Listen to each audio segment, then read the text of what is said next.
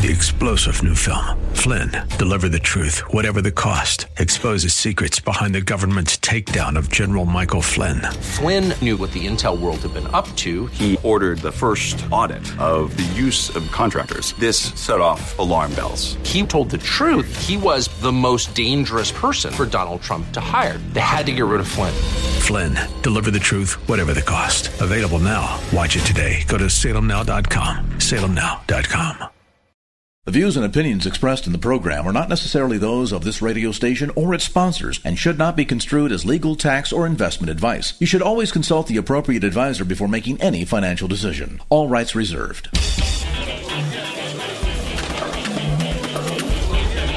Now, AM 1220 KDOW presents New Focus on Wealth with certified financial planner Chad Burton, drawing from his 20-year background in finance and investing to help you make sense of your money matters. New Focus on Wealth. Get a new focus on personal finance, wealth management, Wall Street, and the economy.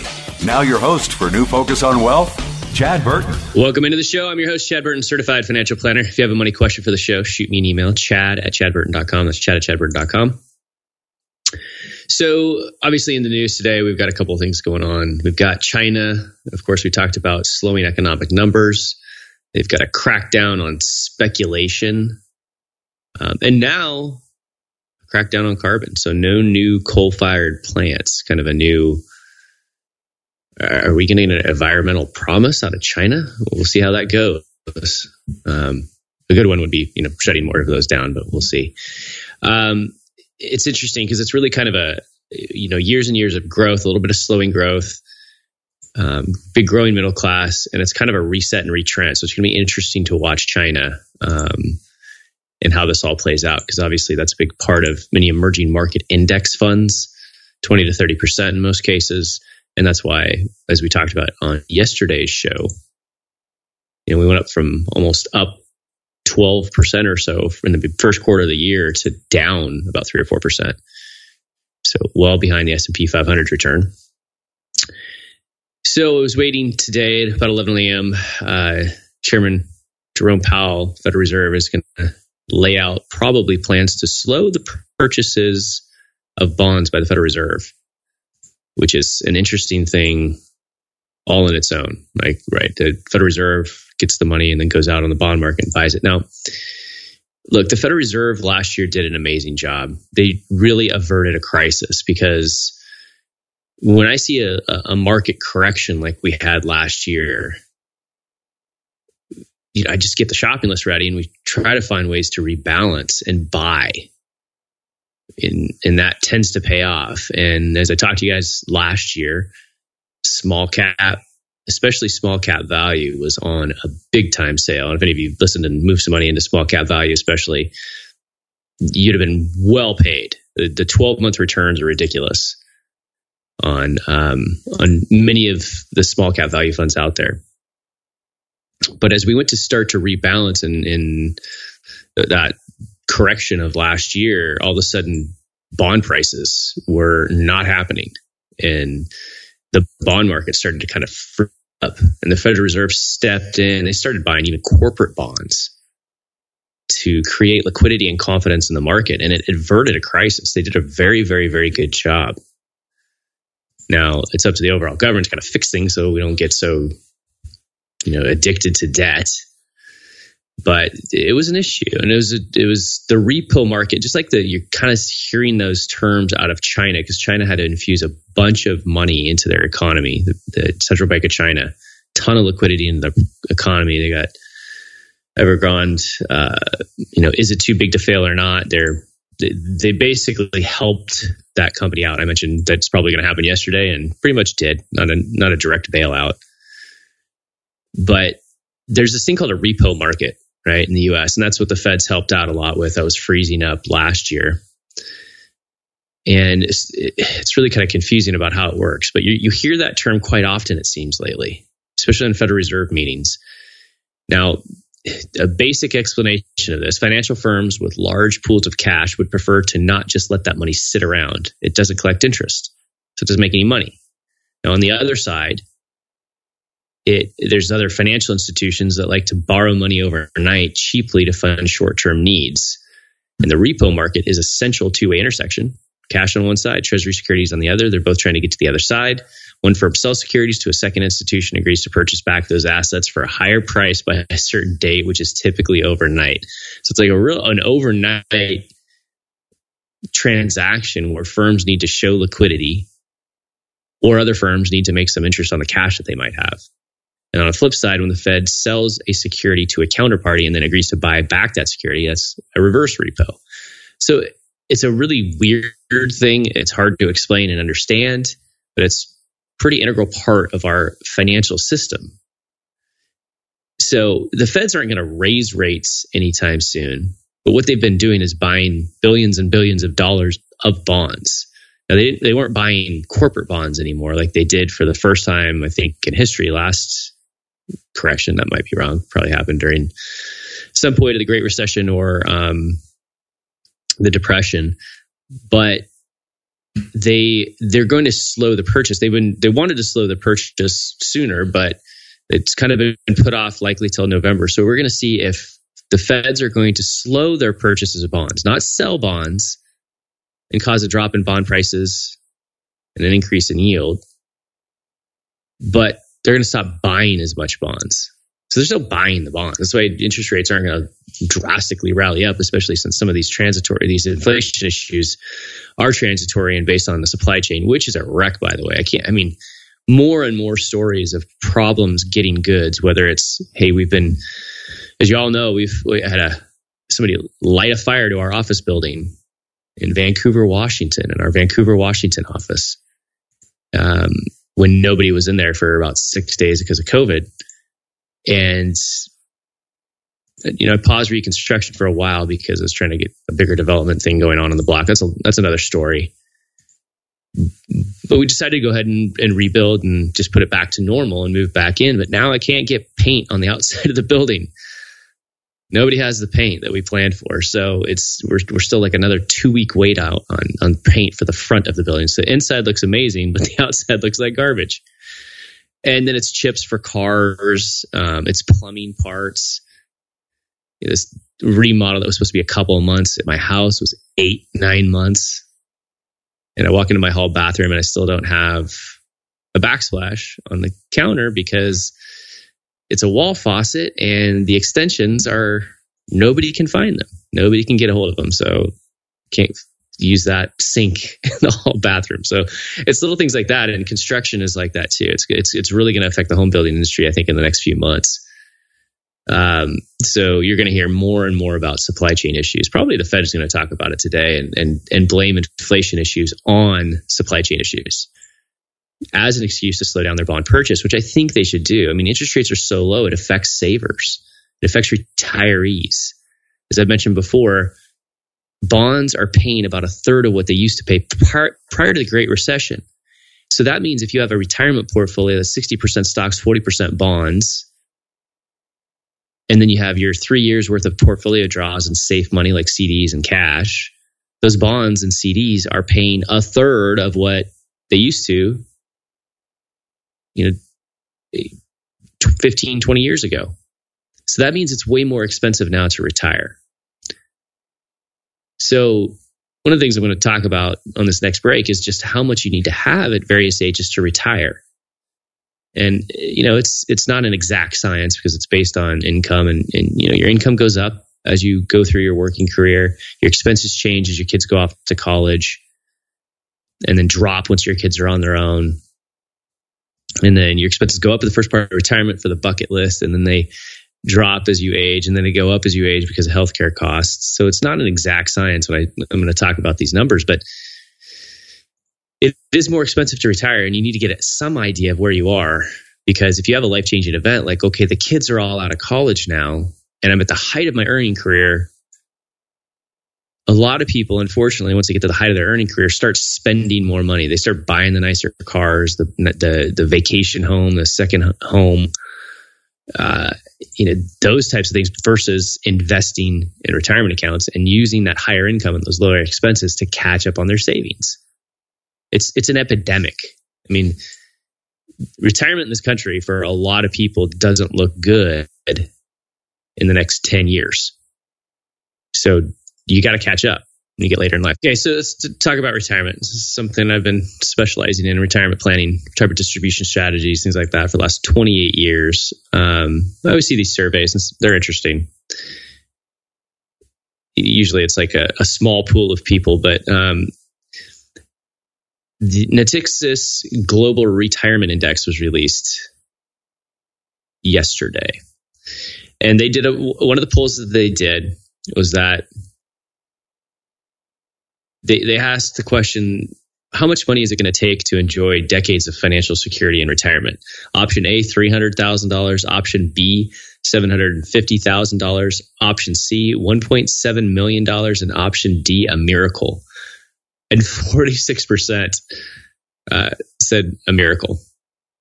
So that's kind of sad, right? So how much do you need to save for retirement these days? One of the quick things that you could do if you're older, let's say you're 65 years old, and you're like, I wonder if I have enough to retire right now. Well, if you look at your portfolio and you said, okay, if you started Social Security and drew about 3% off of your portfolio every year, would that be enough to pay your expenses and healthcare costs, taxes, and everything? Because it's a fairly safe number these days. It depends on how you're invested and how long you think you're going to live. But that's a quick check. Now, how much do you save for retirement? If you start off working right out of college and you start saving 15% of pay, you typically get on track if you constantly stay at that 15%. Now, if you have an employer with a lot of benefits, it's somewhat easy to get to 15% of pay.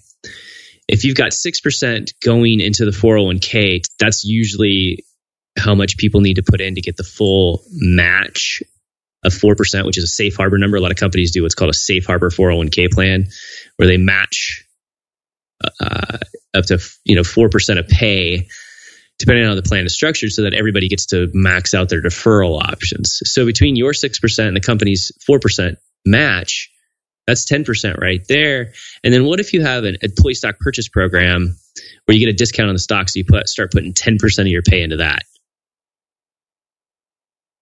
I mean, all of a sudden you're at 20% of pay being put away, and it's really only 6% of it is coming out of your paycheck pre-tax. If it's the normal 401k, or even better, 6% after tax going into the Roth. So if you can afford to save more, you do a Roth IRA, then you max out the 401k deferral up to $19,500, and you're on your way, right? Current retirement plan structures are much easier than when I got into the business, when IRAs were maxed out at $2,000 and 401ks were 10% of pay, up to $10,000. That's the rules 28 years ago. Now you can save a heck of a lot more. Now you can put a ton of money in after tax and convert it inside the 401k plan with many companies like Apple, Facebook, Cisco, Microsoft. It's called a mega backdoor Roth 401k. I've talked about that. Look up the podcast, go to iTunes, find Chad Burton, New Focus on Wealth, and there've been a ton of shows on mega backdoor Roth 401k. So there's a lot of options to save if you can afford it. That's the issue, right? If you can afford it. And where you're job jumping all the time, which a lot of millennials seem to be doing, you don't just look at pay, you also have to look at benefits. Because in the first scenario that I talked about, this person's putting 6% in, they're getting a 4% match. They're putting 10% into the ESPP, so there's 16% of their own money, but 20% is being saved. So that's a pretty good deal. Now, we've talked about how much money you should have by various ages before. Rob Black and I have both talked about it. And if you Google T. Rowe Price and how much money you should have saved at different ages, they've got kind of an updated one. And it's more what they call a reasonable trajectory of earnings and savings. They said they didn't presume that everyone starts saving their recommended 15% of income immediately upon receiving their first paycheck. Rather, our hypothetical investor starts saving 6% at age 25 and ramps up savings by 1 percentage point each year until reaching an appropriate level. We found that 15% of income per year, including employer contributions, is an appropriate savings level for many, but we recommend that higher earners aim beyond 15%. And so they have this chart. It's actually pretty cool. So to answer the question, we believe having 1 to 1.5 times your income saved for retirement by age 35 is a reasonable target. So by 35, 1 to 1.5% of your annual income should be in your retirement accounts. It's an attainable goal for someone who starts saving at age 25. For example, a 35-year-old earning $60,000 would be on track if he or she saved about $60,000 to $90,000 over that 10-year period. So, what are some of the savings benchmarks? When they assumed that household income, so they ramped this one up, right? It's a little bit different because we used to say that by age 30, you should have about 1 time your salary saved up, or by age 35, 1 to 2. So this is a little different. It's a more, affordable savings trajectory if you stick to the plan. And they assume that household income grows at 5% until age 45 and 3% inflation thereafter. So that's your income. Your income is always growing, so you can afford to save more and more every year. They use a 7% rate of return for the portfolio before taxes and savings. And then they assume that at age 65, people draw 4% and live for 30 years. So if you're 30, they're saying you need half of your salary saved. If you take this trajectory where you're saving more and more every year, by 35, 1 to 1.5% times your salary. If you're 40 years old, you should have 1.5 to 2.5 times your salary saved today to be on track. If you're 45, it's 2.5 to 4 times your salary. If you're 50, 3.5 to 6. If you're 55, it's 4.5 to 8 times your salary if you want to be able to retire at 65. If you're 60, you need to have 6 to 11 times your salary saved. And if you're 65, you need 7.5 to 14 times your salary saved today in order to retire. That's not where most Americans are. If you're there, congratulations. You could have the ability to retire. And this is on that 4% draw rate. Remember, I think that's a little bit high for age 65 because of where bonds and CDs are. We'll probably return to normal there, but it's a little high. Now, let's talk about a couple of different scenarios here, because let's say you're later in your career and let's say you're married with dual income and you're 60 years old and you're making $100,000 a year, you should have about 8 times your salary saved. But if you're making $250,000 a year and you want to replace that, you need about 9.5 times your salary saved. If you're married and you're a sole breadwinner, right, which means the other person doesn't have as much Social Security, by age 60, instead of having 9.5% times your salary saved, you should have 10% times your salary saved because the other Social Security check is lower. You get what I'm saying? So, a couple of benchmarks for you. Google it. It's worth the Google. T. Rowe Price, savings by age. Say hello to a pass that gives you endless travel for $2,500 per month with no nightly rates, taxes, or fees. You might call it the suitcase is always packed pass, or the wait, I get to choose from 100,000 trips pass, the will it be the beach, city, mountains, or all 3 pass. Or you could just call it what we call it, the Inspirato Pass. Endless travel for $2,500 per month with no nightly rates, taxes, or fees. Learn more at InspiratoPass.com. I was talking about savings benchmarks, and let me go back real quick because I want to kind of explain if the benchmarks I gave at the beginning. And again, I think this is a great article. If you want to Google it again, just do T. Rowe Price, TROWE Price. Great investment management company.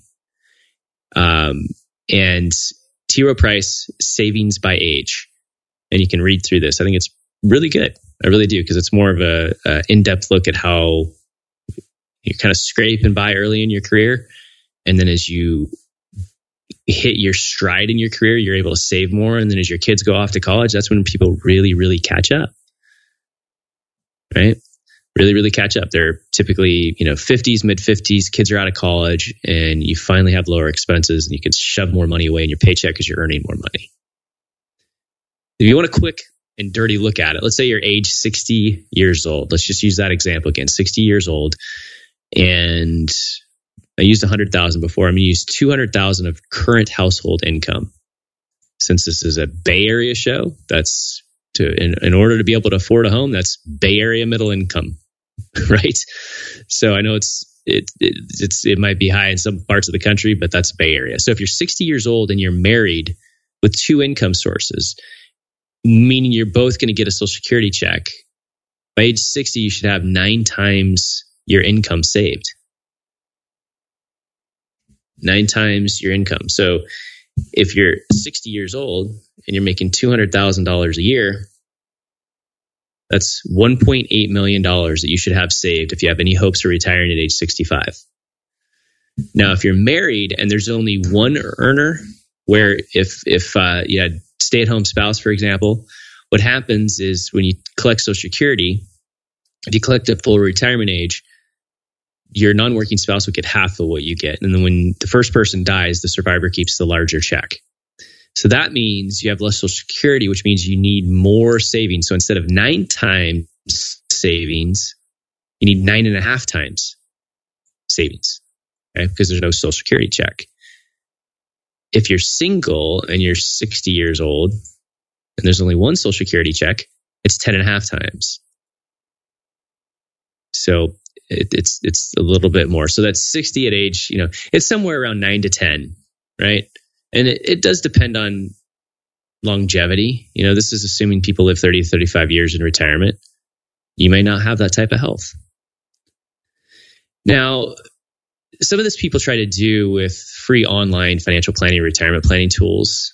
And I've talked about this before. Those online tools are so bad. Sometimes they can get people with a really bad idea on where they're at in life and how much they need to save. Most online free financial planning tools don't work. So if you're, 50 plus and you think you're starting to get on track, don't use an online tool to tell you. You need to use a really detailed financial plan with cash flow projections, tax projections, Monte Carlo simulations, all the stuff that I've talked about to test your retirement. What's wrong with online planning tools? Usually inflation numbers are either not there or at a fixed rate. And we use a certain rate of inflation for normal expenses, and then we use 5% for healthcare costs. That's 2 different rates that we have to put on issues. And then you can put in property taxes that might have its own rate of inflation. You have to get detailed there. The big one, too, is that it usually uses a flat rate of return that you enter for your portfolio. And so people look at, okay, this year the S&P 500 is up 18%-ish or so as I'm doing this show. So they use, a lot of times during a good run in the market, they use rates of return that are way too high. And the way it works throughout life is you have one basic rate of return that you want to use up until retirement or 5 years prior to retirement. Then you have to transition your portfolio to be more conservative. That's a lower rate of return because you have less volatility and you're drawing on your portfolio. So it's a varying rate of return. Also, there's a lot of expenses in life that are random that you can't plug into those online tools where we can plug them in on financial planning software. So, for example, we look out in the future and say, okay, you're going to need a new car every so often. That's a distribution from an account somewhere on your cash flow statement. You got college expenses. How much is covered by that 529 plan that you may have set up? You might have to remodel your house every 10 to 15 years, right? And that's a lot of money. And if that's all in a retirement account, when you pull out that money to pay the contractor, then you got to make another large withdrawal to pay the tax man. There's weddings, there's gifts, there's, a lot of times people want to plan for a very high travel cost for the first 5 to 10 years from retirement. But then when people are in their 70s and 80s, late 70s and 80s, they don't travel as much. So that's another expense.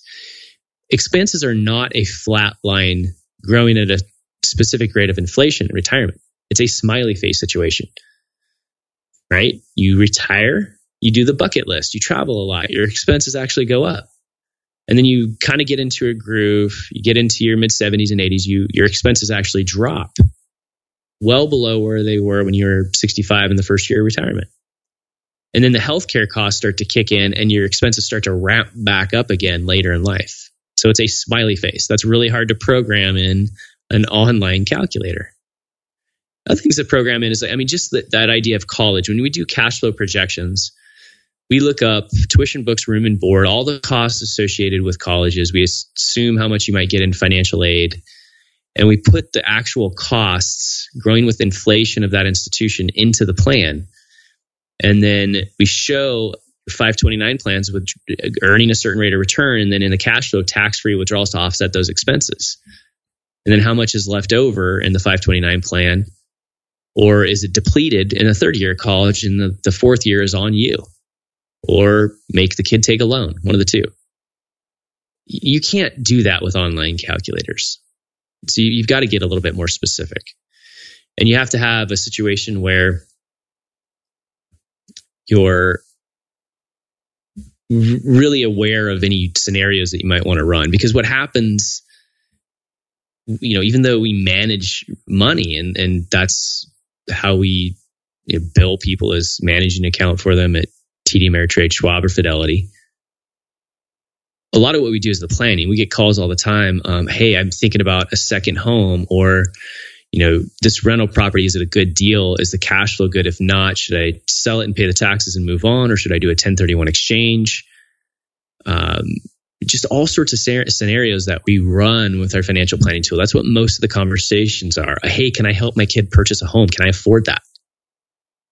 What should I do now that it looks like Biden is going to push for cutting the lifetime exemption for how much I can leave to my heirs from 11.7 to down to 6 million? What should we do estate planning wise before the end of the year? That's what a lot of conversations go to.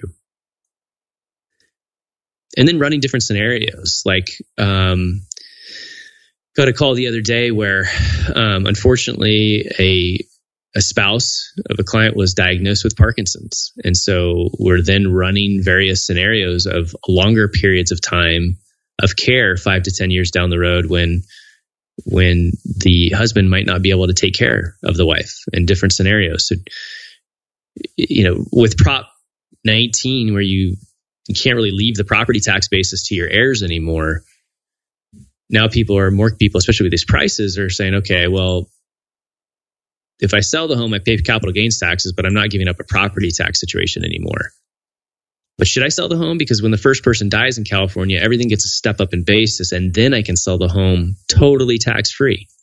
Speaking of taxes, I just want to point this out. A lot of people last year they took their required minimum distributions, and then the Secure Act or the CARES Act, I can't remember which one, allowed you to roll those required minimum distributions back into your 401k or your IRA because they said, well, we don't have to take distributions this year. I've seen 3 tax returns where the CPA missed the fact that those were not taxable distributions and they got rolled back in. I saved one client yesterday $30,000 by looking at the last 2 years of their tax return. So that's some of the things that a good certified financial planner do. Even though we create the portfolios, we manage the investments, and we bill based on the accounts that we're managing, most of what we do is all in the other planning, the financial planning, the tax planning, the estate planning, just getting everything dialed in for people so they know where they're at in life.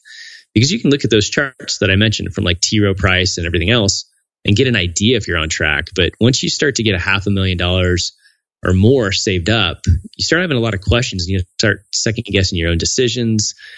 The portfolio is larger, so a 10% correction is $50,000 on paper, and that starts to scare people, and then they start investing emotionally, and it's time to delegate.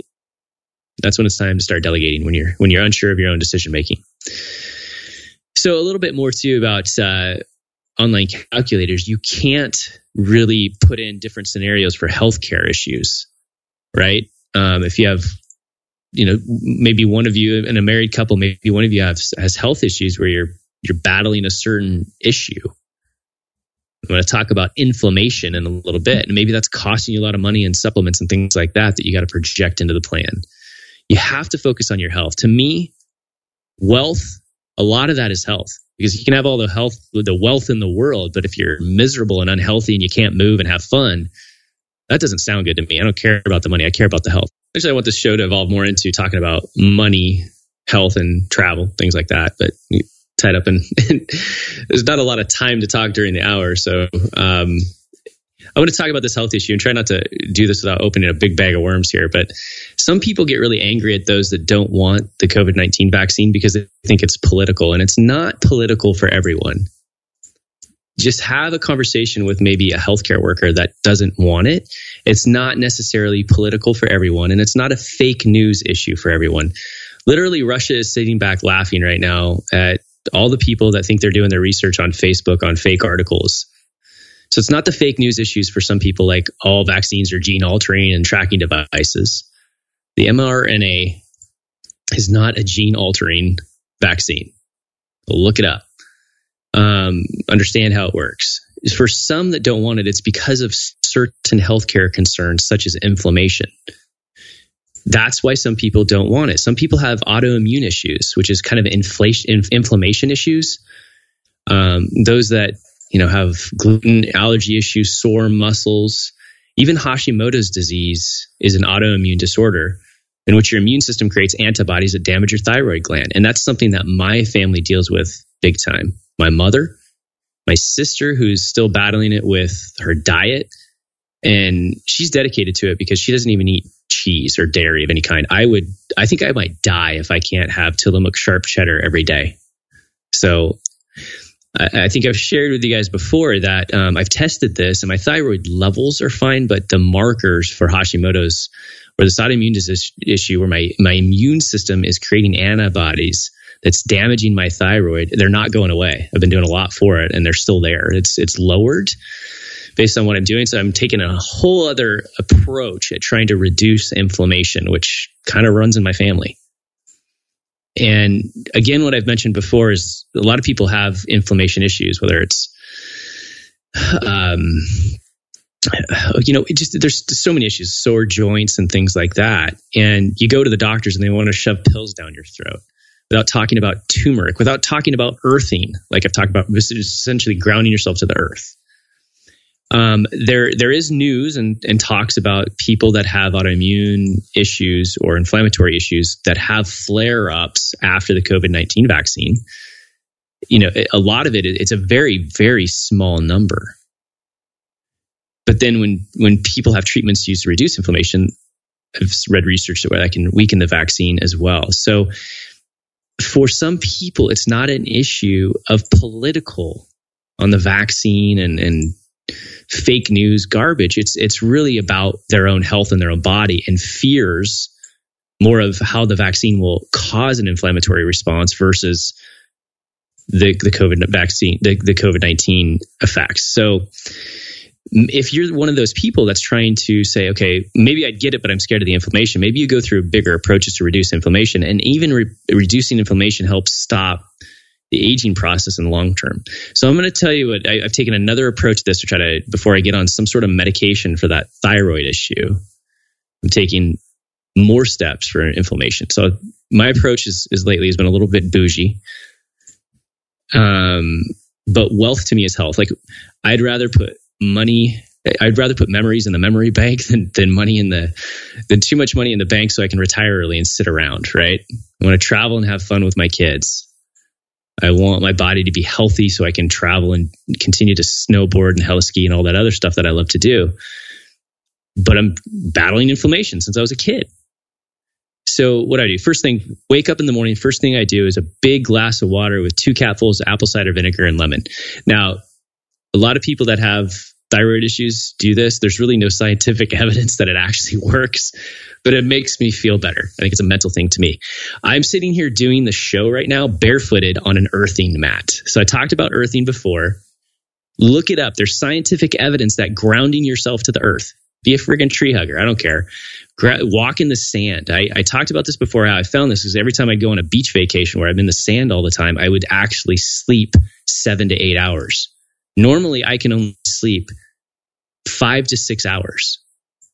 So I finally got this last weekend, this earthing mat. You plug it in, you check the plug to make sure it's properly grounded. You plug it in and it's supposed to earth me, ground me. And that's supposed to reduce inflammation as little as 30 minutes a day. And I've always been taking turmeric pills from Kion. Shortly after I take the apple cider vinegar, a little bit later, I'll take some turmeric pills and some omega pills. I went out a while ago, haven't been able to use it 8 months because I've been out of the house, and bought an infrared sauna with full light spectrum. Full light spectrum infrared sauna is supposed to reduce inflammation as well. So I'm so happy to be back in my house to be able to do that at least 3 times a week, followed by an ice bath. And I can get up to 4 minutes, dump 2 big buckets of ice in the bathtub, fill it with cold water, and jump right in after the sauna. You got to do some breathing exercises so you don't panic out. But that hot cold therapy is very, very good for your cells. It's very, very good for boosting your immune situation and reducing aging. Also, lowering the body's deuterium level boosts our mitochondrial energy. And I think that cells and mitochondrial issues and things like that are just fascinating to me. Maybe it's because I'm almost 47 years old and going through a midlife crisis. I don't know. But reducing the aging is important to me because my sports that I like to do between snowboarding, wake surfing, or that of a 20-year-old, and my body's not 20 anymore. I also take a ton of vitamin D and K because if you take too much vitamin D, you need vitamin K to help process that in your body.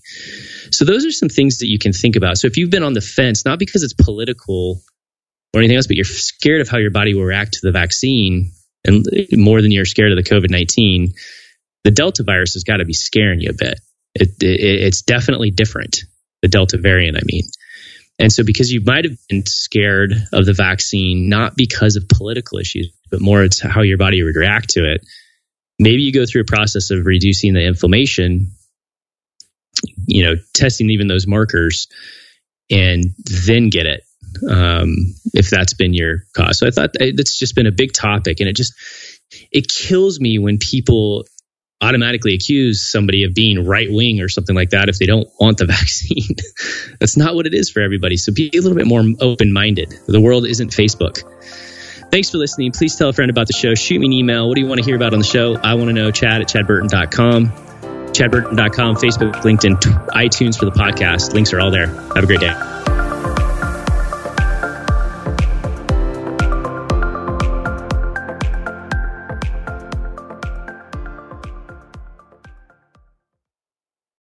Three-star General Michael J. Flynn, head of the Pentagon Intelligence Agency, knew all the government's dirty secrets. He was one of the most respected generals in the military. Flynn knew what the intel world had been up to. He understood its funding. He ordered the first audit of the use of contractors. This set off alarm bells. The explosive new documentary, Flynn, Deliver the Truth, Whatever the Cost, uncovers the facts behind this scandal. Flynn told the truth. He was the most dangerous person for Donald Trump to hire. I find out the worst enemy that I'm going to face in my life is right here in America. They took my assessment and they wanted me to change it. And I was like, I'm not changing it. They had to get rid of Flynn. With in-depth interviews, archival footage, and never-before-seen personal records of the man behind the headlines. I just felt like I was drowning. Flynn, Deliver the Truth, Whatever the Cost. Available now. Watch it today. Go to salemnow.com. salemnow.com.